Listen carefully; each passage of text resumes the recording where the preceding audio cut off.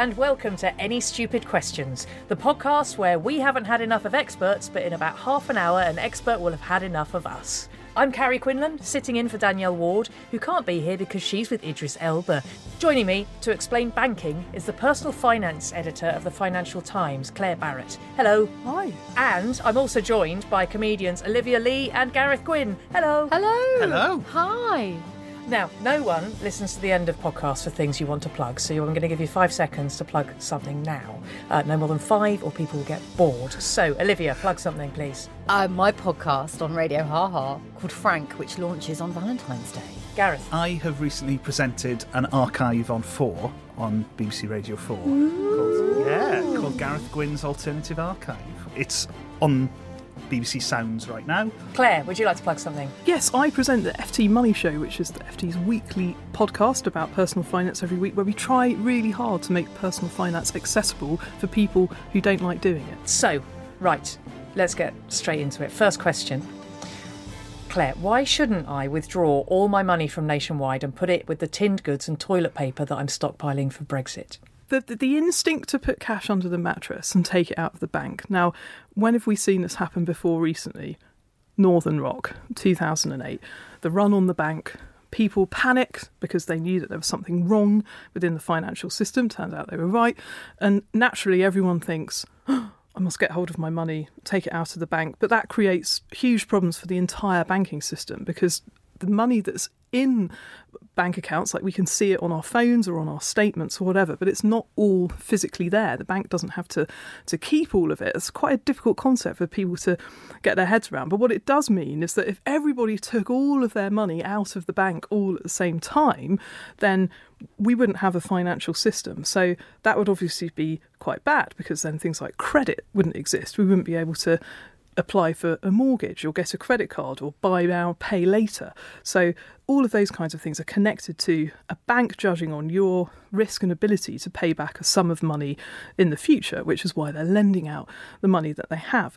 Now, if you're worried about what will happen to your money if we do see things get quite sticky during the Brexit process, be reassured that all of the UK banks, through the Financial Services Compensation Scheme, mean that your deposits are protected per bank up to £85,000. So if you've got less than... It. Yeah, I know. I was gonna say, Wait, sorry, I'm going to have to make a call. this is a big on. problem. Although, if you're older, you've got retirement savings, do watch out, because there's been so many mergers and acquisitions between the banking groups since 2008, where several of them went wrong. For example, RBS and NatWest are the same thing. That's the same bank. So that's 85,000 across. Exactly. Right. Also, people like M&S Bank, Marks and Spencer's, lots of people have got an account with them. Trustworthy, M&S. And also vouchers. You get discounts. Yeah, exactly. But they're operated by HSBC.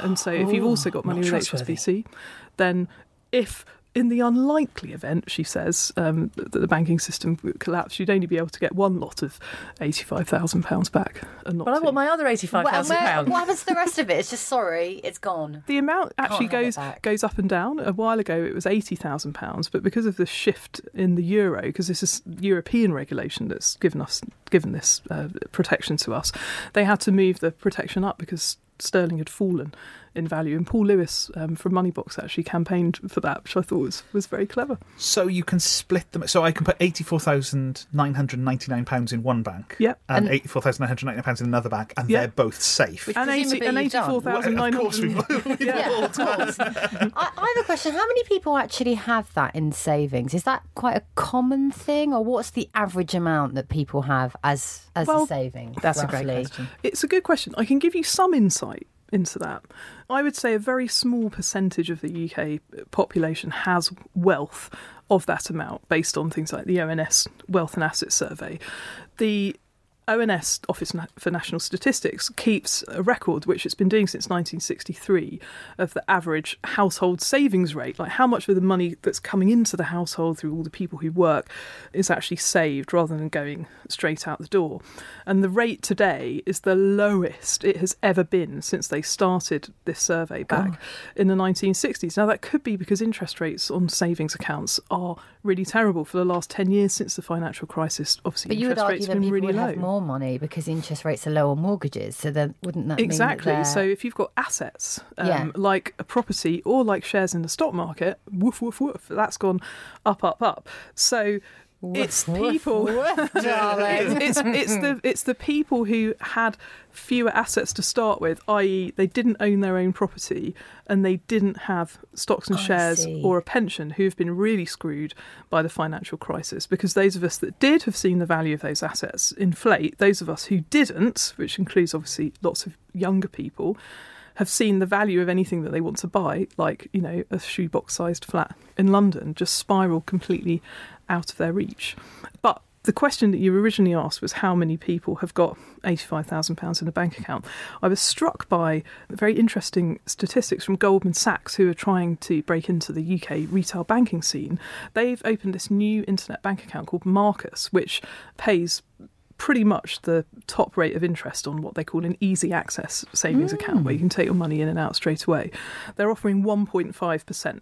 They will accept deposits up to £250,000. So Fine. Obviously, if you They only protect 85 grand. let's all apply at once. You're only protected up to that level. That's true. But there was a really frightening statistic about the average balance that people had put into these accounts, just because people had thought, right, great, we'll put all of our spare cash in there. And it was tens of thousands of pounds was the average balance. So there are people with large amounts of cash savings sitting around, and it may well be because, like the rest of us, they might not be stockpiling, but they might be thinking, if things go a bit awry in the next couple of months, maybe the stock market falls, maybe I'll need money to quickly do something. Maybe if they work in the City of London, they're worried about losing their jobs. Lots of people are, and lots of big institutions are shipping their bankers out to Europe and America. Right, so they're making it easy access, basically, Yeah. so they can just grab it. Grab it. your cash, grab it and leg it. Yeah. Wow. That was Ken Dodd's excuse. Gareth.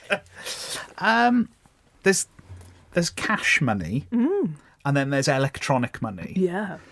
How much money is real and how much is CGI?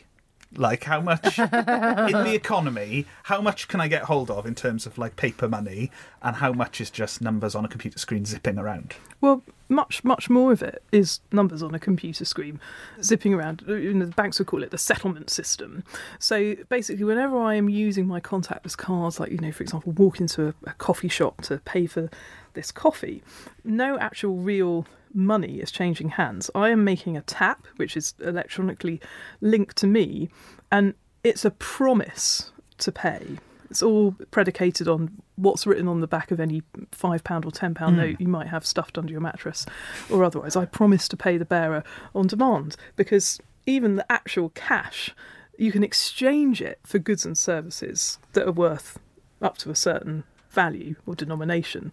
But is the money itself actually real in the same way that gold, for example, say, is real? And obviously you can forge banknotes and things like that. So it doesn't take a great leap of the imagination to kind of get your head around all of these digital transactions that are coming. And it takes a couple of days for them to be settled, as my youngest stepson found out recently when he was spending lots of money on his contactless card, thinking, oh, it will show up on my banking app and I won't go overdrawn. And then, you know, a few days later he gets a charge for going overdrawn because it had taken 2 or 3 days for all of those transactions to come in. Well, I taught him quite a lot after that occurred, and I made him march down to his bank and demand that they refund his overdraft fees, because he put up the argument, well, how was I to know that it would take a few days for these kinds of things to show up? Yeah, did that work? He did get the money back. Oh, brilliant. And So all we've got to do is march in and demand. Is it the marching that's the key thing? Yeah. yes, no, you've got to Did he march in with you? Yeah. And did you tell them who you No, were, though? but Because I my was- mum's a housewife. They're like, housewife mother says. No, but we did do a role play before he went to do it, because I said, you know, the lady Were in the you bank an orc? is, it's basically going to say, no, you can't have any money. Next. And he did drama when he was a kid, so he enjoyed this. But it's like a real life situation that can occur to anyone, and unless you kind of feel enraged enough about being ripped off, whether it's by something rubbish that you've bought from a retailer that's gone wrong, or something you've ordered online which doesn't look like it is, which is basically everything that you that you order online, you do have rights as a consumer. You can engage with brands quite effectively through their social media channels and say, I've got a problem and something. I always out people on Twitter, or brands always out, and then you get action immediately. But marching in a confident way with a firm voice can be very effective, but never ever be rude to the person that you're speaking to, because they're just a cog in the machine, like we all are. And you need to make them feel sorry for you and want to help you and be clear and explain things. So you need to get them on your side.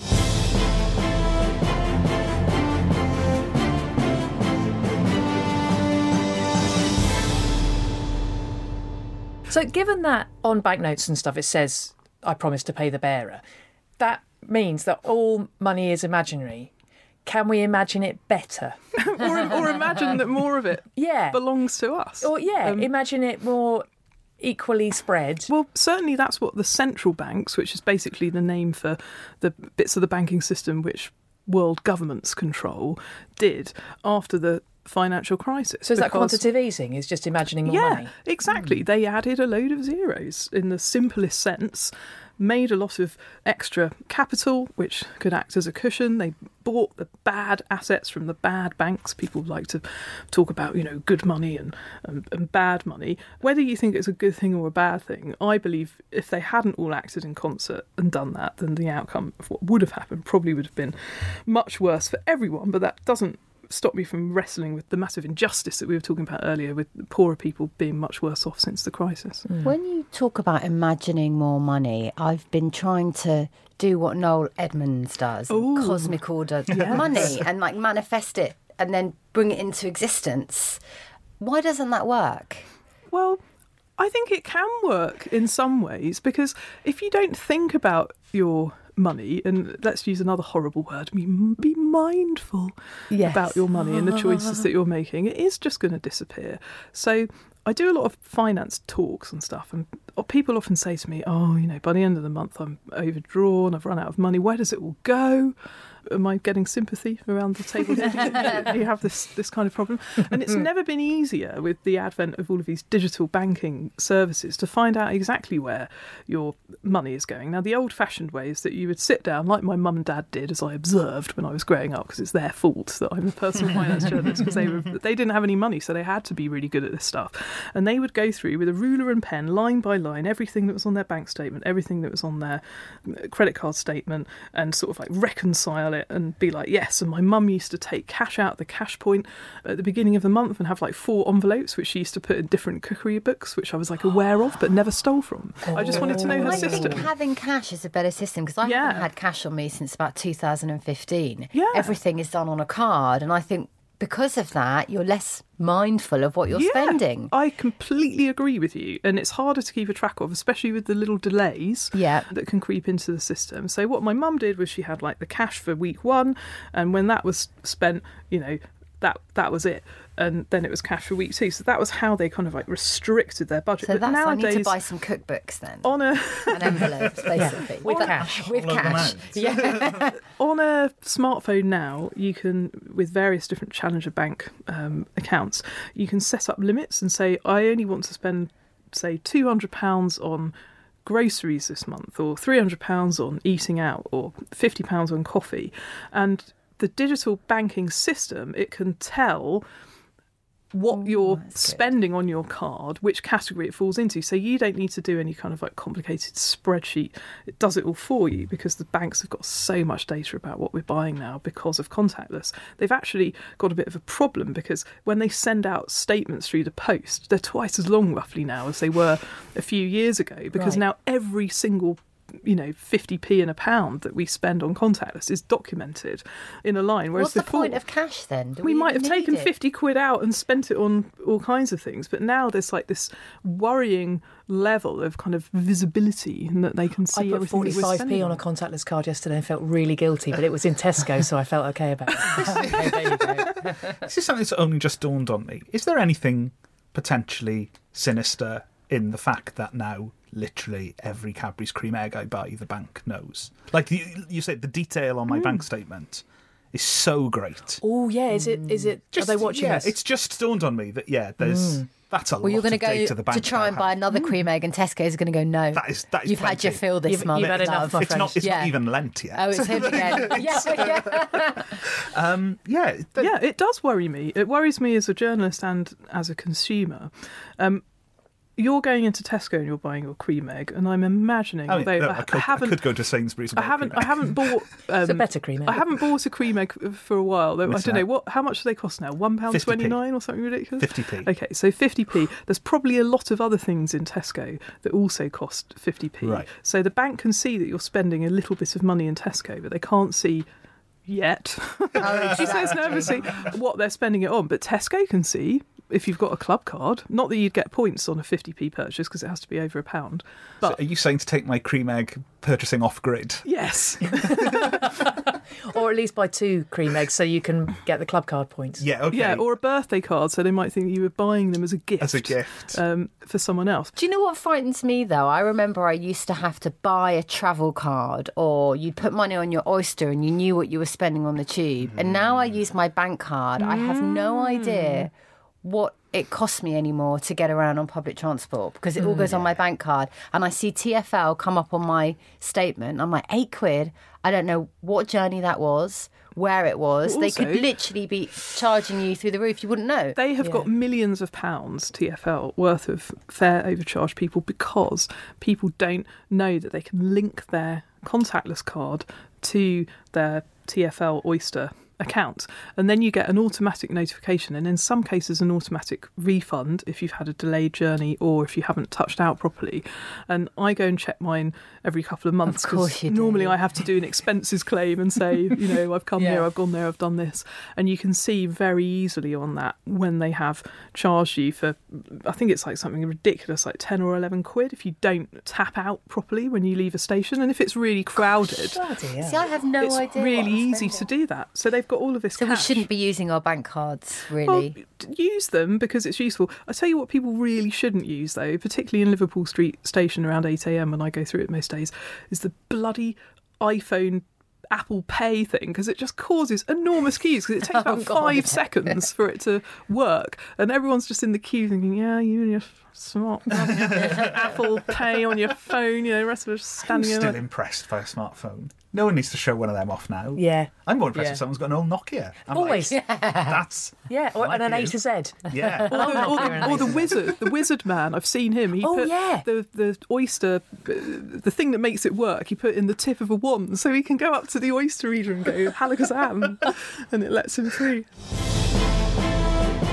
If you're enjoying Any Stupid Questions, you could always leave a review somewhere and tell other people about it. 5 stars would be nice, but feel free to give it 1 star if you went to school with Danielle and didn't get on.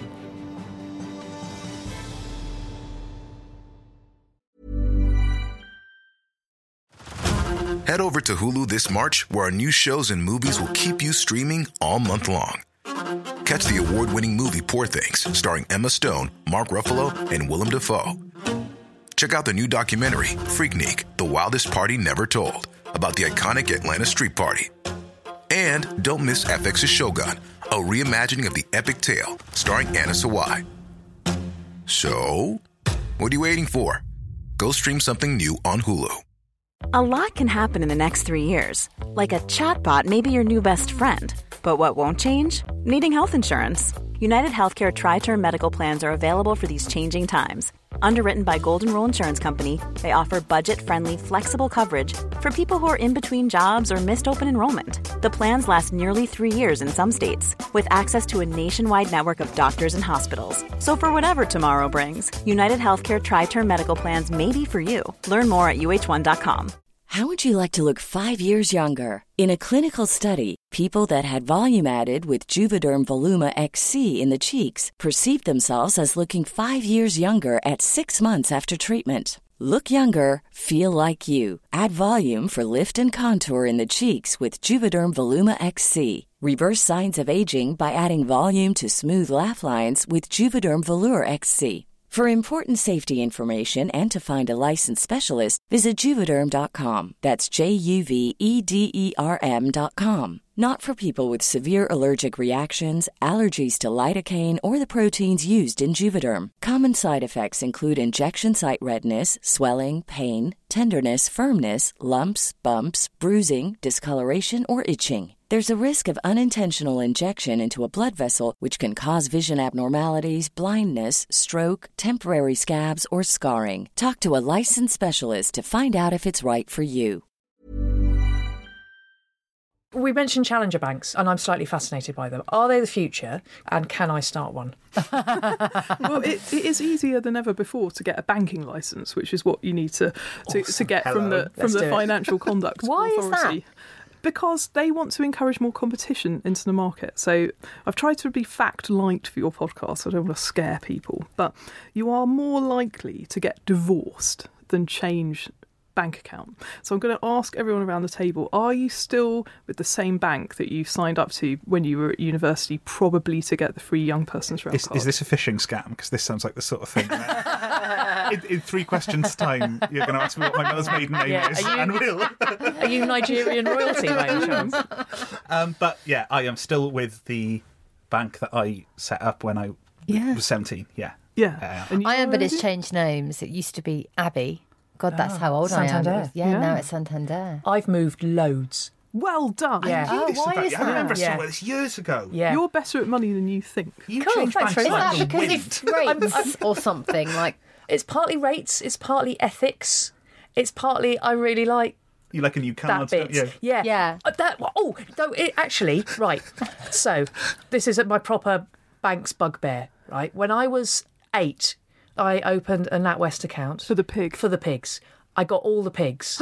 Why don't I get anything anywhere near as good as the pigs now that I'm in my 40s? Have you still got the pigs? Because they're worth a fortune on eBay. I have still got the pigs. Maxwell got smashed. Oh, yeah. He's but easy to replace, though. And my mum did stick him back together. I was like 20. at the How time. much could I she was get really for the upset. pigs? Oh, I'd have to Google it, but with hundreds of pounds. If you've got, I think If there this were ends up 5. being the best piece of financial advice you get today, Yeah. I'm going to be furious. The thing is, I'm never going to sell them. They're the crowning achievement of my life. This is not the first podcast It's like I've mentioned them Beano on. annuals. Like, that's the pension. The best banking freebie that you can get is still the young person's rail card for students who are Right. opening an account. It's all for And young people. And they What about share middle-aged the women? love. A different one will get it all the time. But the challenger banks, are they the future? Well, I would say yes, because they're giving customers what they want and quickly, in a way that the banks who are shackled by all of these pretty ancient IT systems through different mergers and acquisitions have all been cobbled together, with bits of wire and sellotape we can but imagine. If we think back to TSB, one of the biggest online banking outages ever, some say the biggest that we've ever seen, that caused such a hideous problem, not just for customers who couldn't access their accounts, but who were predated on by fraudsters, just because the bank didn't handle the situation at all well. People were therefore taking advantage, phoning up saying, oh, we're calling from the TSB fraud department, you need to move your money to another account, there's been this big problem online, and they prey on, they use enough information about something that's real, that it's got enough of the grain of truth about it to trick people into doing that. Now, TSB's had to pay out, over £100 million so far in compensation to customers, and that is great, but this is very much kind of old banking, if you like. And new banking, digital banking, the challenger banks, they're so desperate to attract us as customers, because it's really hard to get British people to change their bank account. They're offering really quite amazing perks. Now, if you go on holiday abroad, then the biggest one is that you'll be able to spend money on your card abroad very cheaply, because a lot of people don't know that if you just spend your contactless, keep going on plastic while you're in Europe or America, your bank on average will charge you around 2.5% or 3% of whatever you spend on top as a currency conversion fee, which if you're paying £1,000 hotel bill on your card, that's an extra 30 quid bunged on top, which you only find out about once you get home and look at your bank statement. Whereas if you'd paid that on a Monzo, a Starling, a Revolut, whatever other cards are available, you're saving an awful lot of money. So that is a great perk for people, like the budgeting tools that you can get, especially for younger customers. This is all new ways that we can use our data more effectively. But what worries me slightly, as I was saying, is that the banks also get an awful lot of access to our data. Now, if you're happy with that, you might say, well, it's a fair transaction. I can get back these goods and services. Cashback is another thing that they offer. I can never be faffed with all the cashback offers. There are some people who are like slaves to these things. I just haven't got time for that. You might think it's a fair transaction, but certainly they're able to do things faster, quicker, in many cases better than the old banks. For example, card replacement, pretty much instantly the next day if you lose your card. Lots of the banks are copying the innovations, like Barclays, for example, will now let you turn off your card from the app if you think you've lost it. Does that happen a lot? That's handy. That is quite handy, isn't it? Because I've cancelled cards before and then I've found them like in my laptop because I've bought something online and then I've shut the laptop. Just going back to the question about student bank accounts. Yeah. How common is that then, to get a student bank account at like 17, 18 and then stay with it until you're 65 or whatever? Is that more common than not, I would say, because the that's banks, a bad thing. the banks are investing an awful lot of money in getting the student market, because they know that you'll be tied to them for a long time, because obviously, they give you the rail card, so that costs them like 40 quid or whatever, but they also give you a free overdraft, which is like the crack cocaine of the banking world. How can you not use this if it's free? But then after you've graduated, they normally give you a grace period of about 1 year, although I am aware of some of my followers on social media who said that they managed to get away with like 6 or 7 years before the bank realised that they were no longer a student. Hello. Moved house, didn't get the letter, stayed on a student account for way too long. Can I say this part? I literally don't know if Are you still on it? No, but they did. I can't remember. They caught up with you eventually. They definitely caught up with me, yeah. But at some point they'll transfer you normally to a graduate They account. were very disappointed I didn't have a PhD.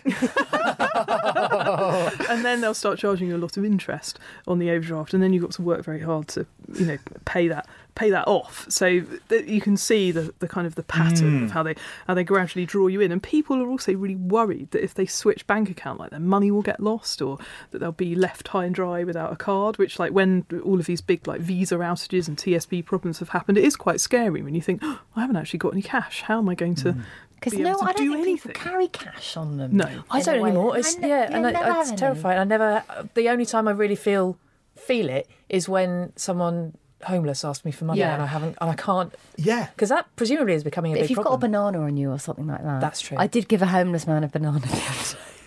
I didn't have any cash on me and I had a banana in my bag and I was like, I want to give you something. It was a freezing cold night, so It's I an gave him important the source of banana. potassium. I mean, it's better than nothing. If we're talking ethics, are banks getting more or less ethical? Has that shifted in the last 10 years? I think that they are getting more ethical, but I think the reasons why they're getting more ethical is because the city regulators and also campaigners are getting much tougher in policing some of their more nefarious activities. So should we start with PPI?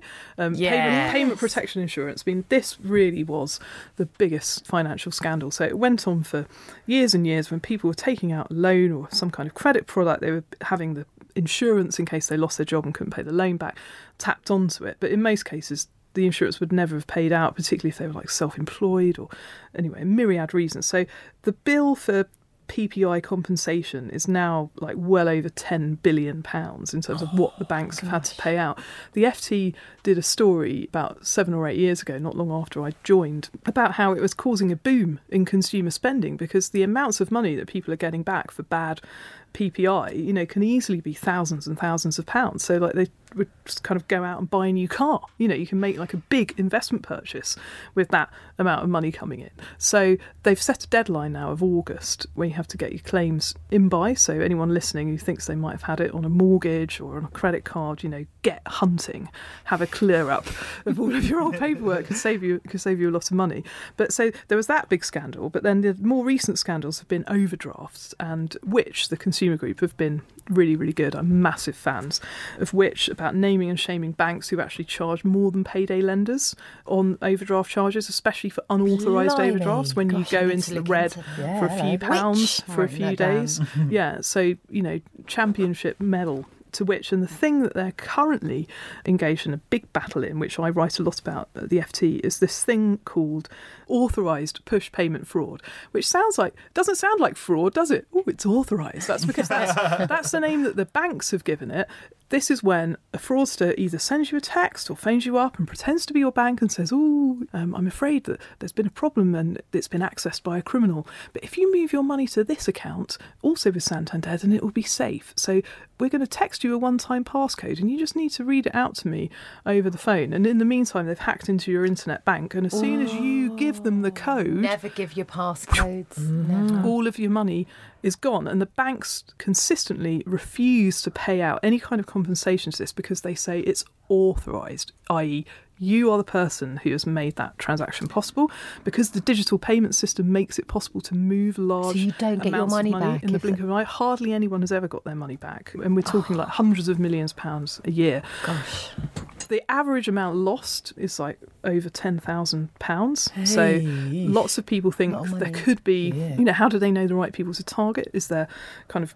Does the fraud go deeper into the bank network because they're getting tip-offs on who may or may not have lots of money resting in their account? The evidence on that is fairly inconclusive. But what there is a lot of evidence of is that the banks need to do so much more to protect us when we think a fraud is happening.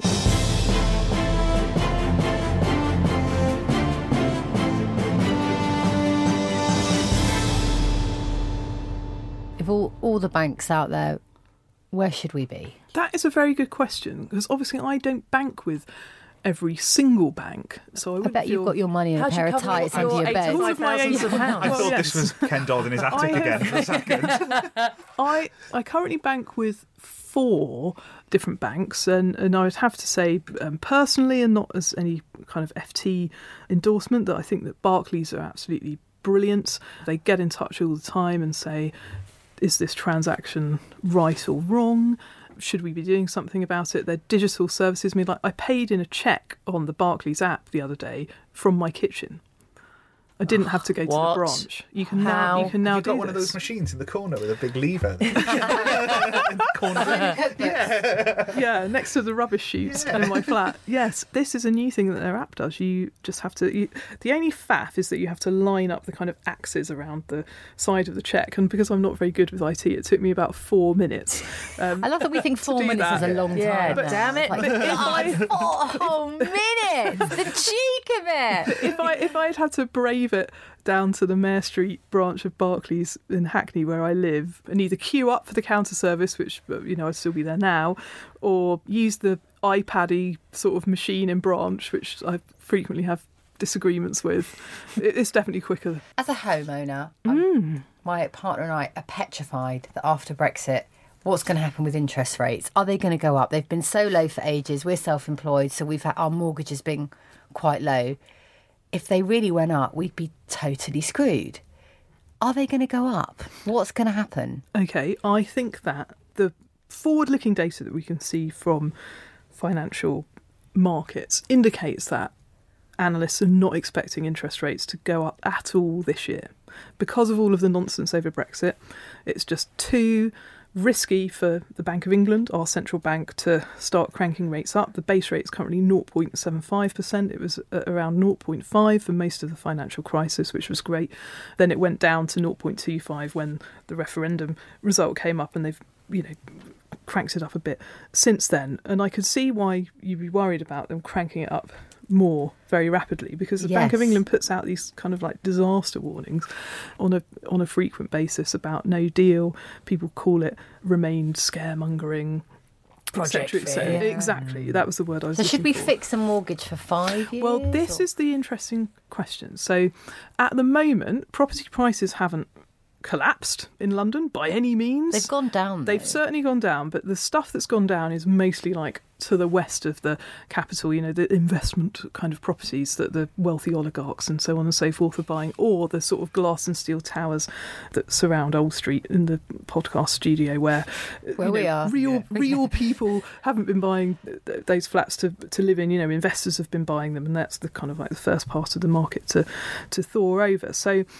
yes, prices have been going down, but they haven't collapsed. So if you're thinking about remortgaging, lots of other people in your situation are too. Guess why? Because interest rates are still low. So you can actually lock into quite a long-term So deal. you would advise that? I would say it depends on your circumstances, but more and more people are going for a 5-year fix at the moment rather than a 2-year fix, because the prices in terms of like the interest rates that you'll pay and the arrangement fee are really broadly quite similar. Also, 7-year fixes, that didn't used to be a thing. That is now a thing. And even 10-year fixes are now possible. They used to be quite a rare and specialist product. That's putting quite a lot of pressure on your marriage, though, isn't it? I mean, that's 7 years you're going to hit the itch. It's a long time. I think we could just about do 5 safely. There is a big red flashing warning light with any of these things, because if you want to move in that time, and yes, divorce could be you could have a baby and need an extra bedroom. You might decide that you want to move to another country because Brexit has gone horribly wrong.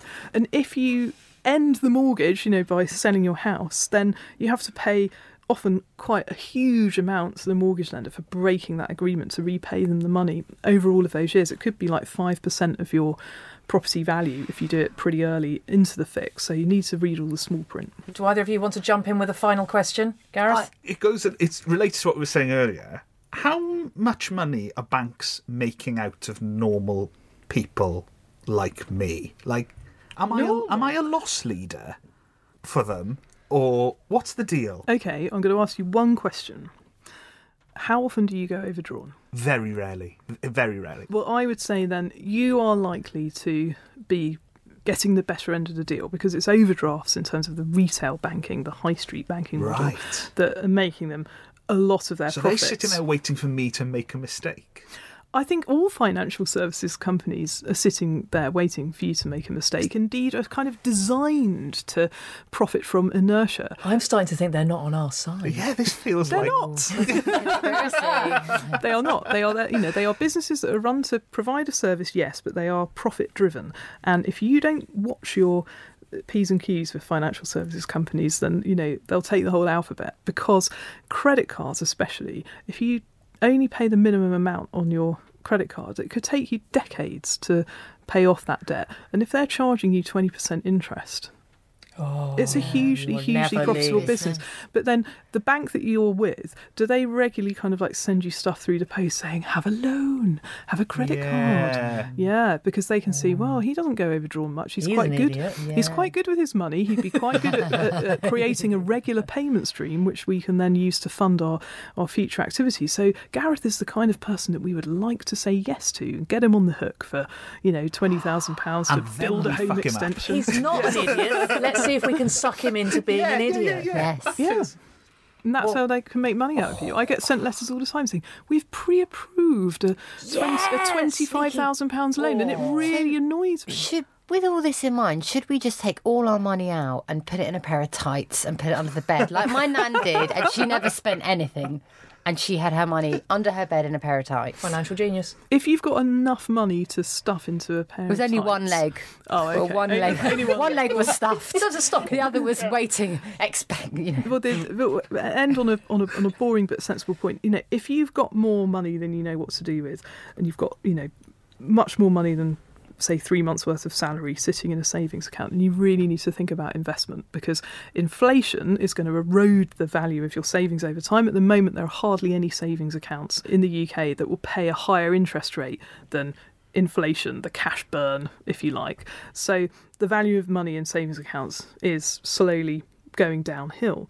But if you were to invest in the stock market, which is what I write a lot about in the FTBK Isn't that newspaper, high risk, though? It is high risk, but over long periods of time, it's proven time and time again to give a better result for the end user. Now, what we were saying earlier about the amount of charlatans in the financial services space, absolutely, investment is no exception to this. You should be very careful, especially if you're getting cold calls and people coming up with crazy schemes. Cryptocurrency, I think that's a load of rubbish for what it's worth. But, putting money into a pension that's linked to the stock market, small amounts of money over a very long period of time, that is how most people are going to get rich and fund their retirement. It's not going to happen overnight. It's something that you ideally need to start when you're young. But it's like they say, there's no better time to plant a tree than 50 years ago or today. On that bombshell, that's it for this week. Thank you so much to Claire Barrett, to Gareth Gwynn and to Olivia Lee. Remember, you can follow us on Twitter @AnyStupidQs. I'm Carrie Quinlan. The producer was Ed Morrish.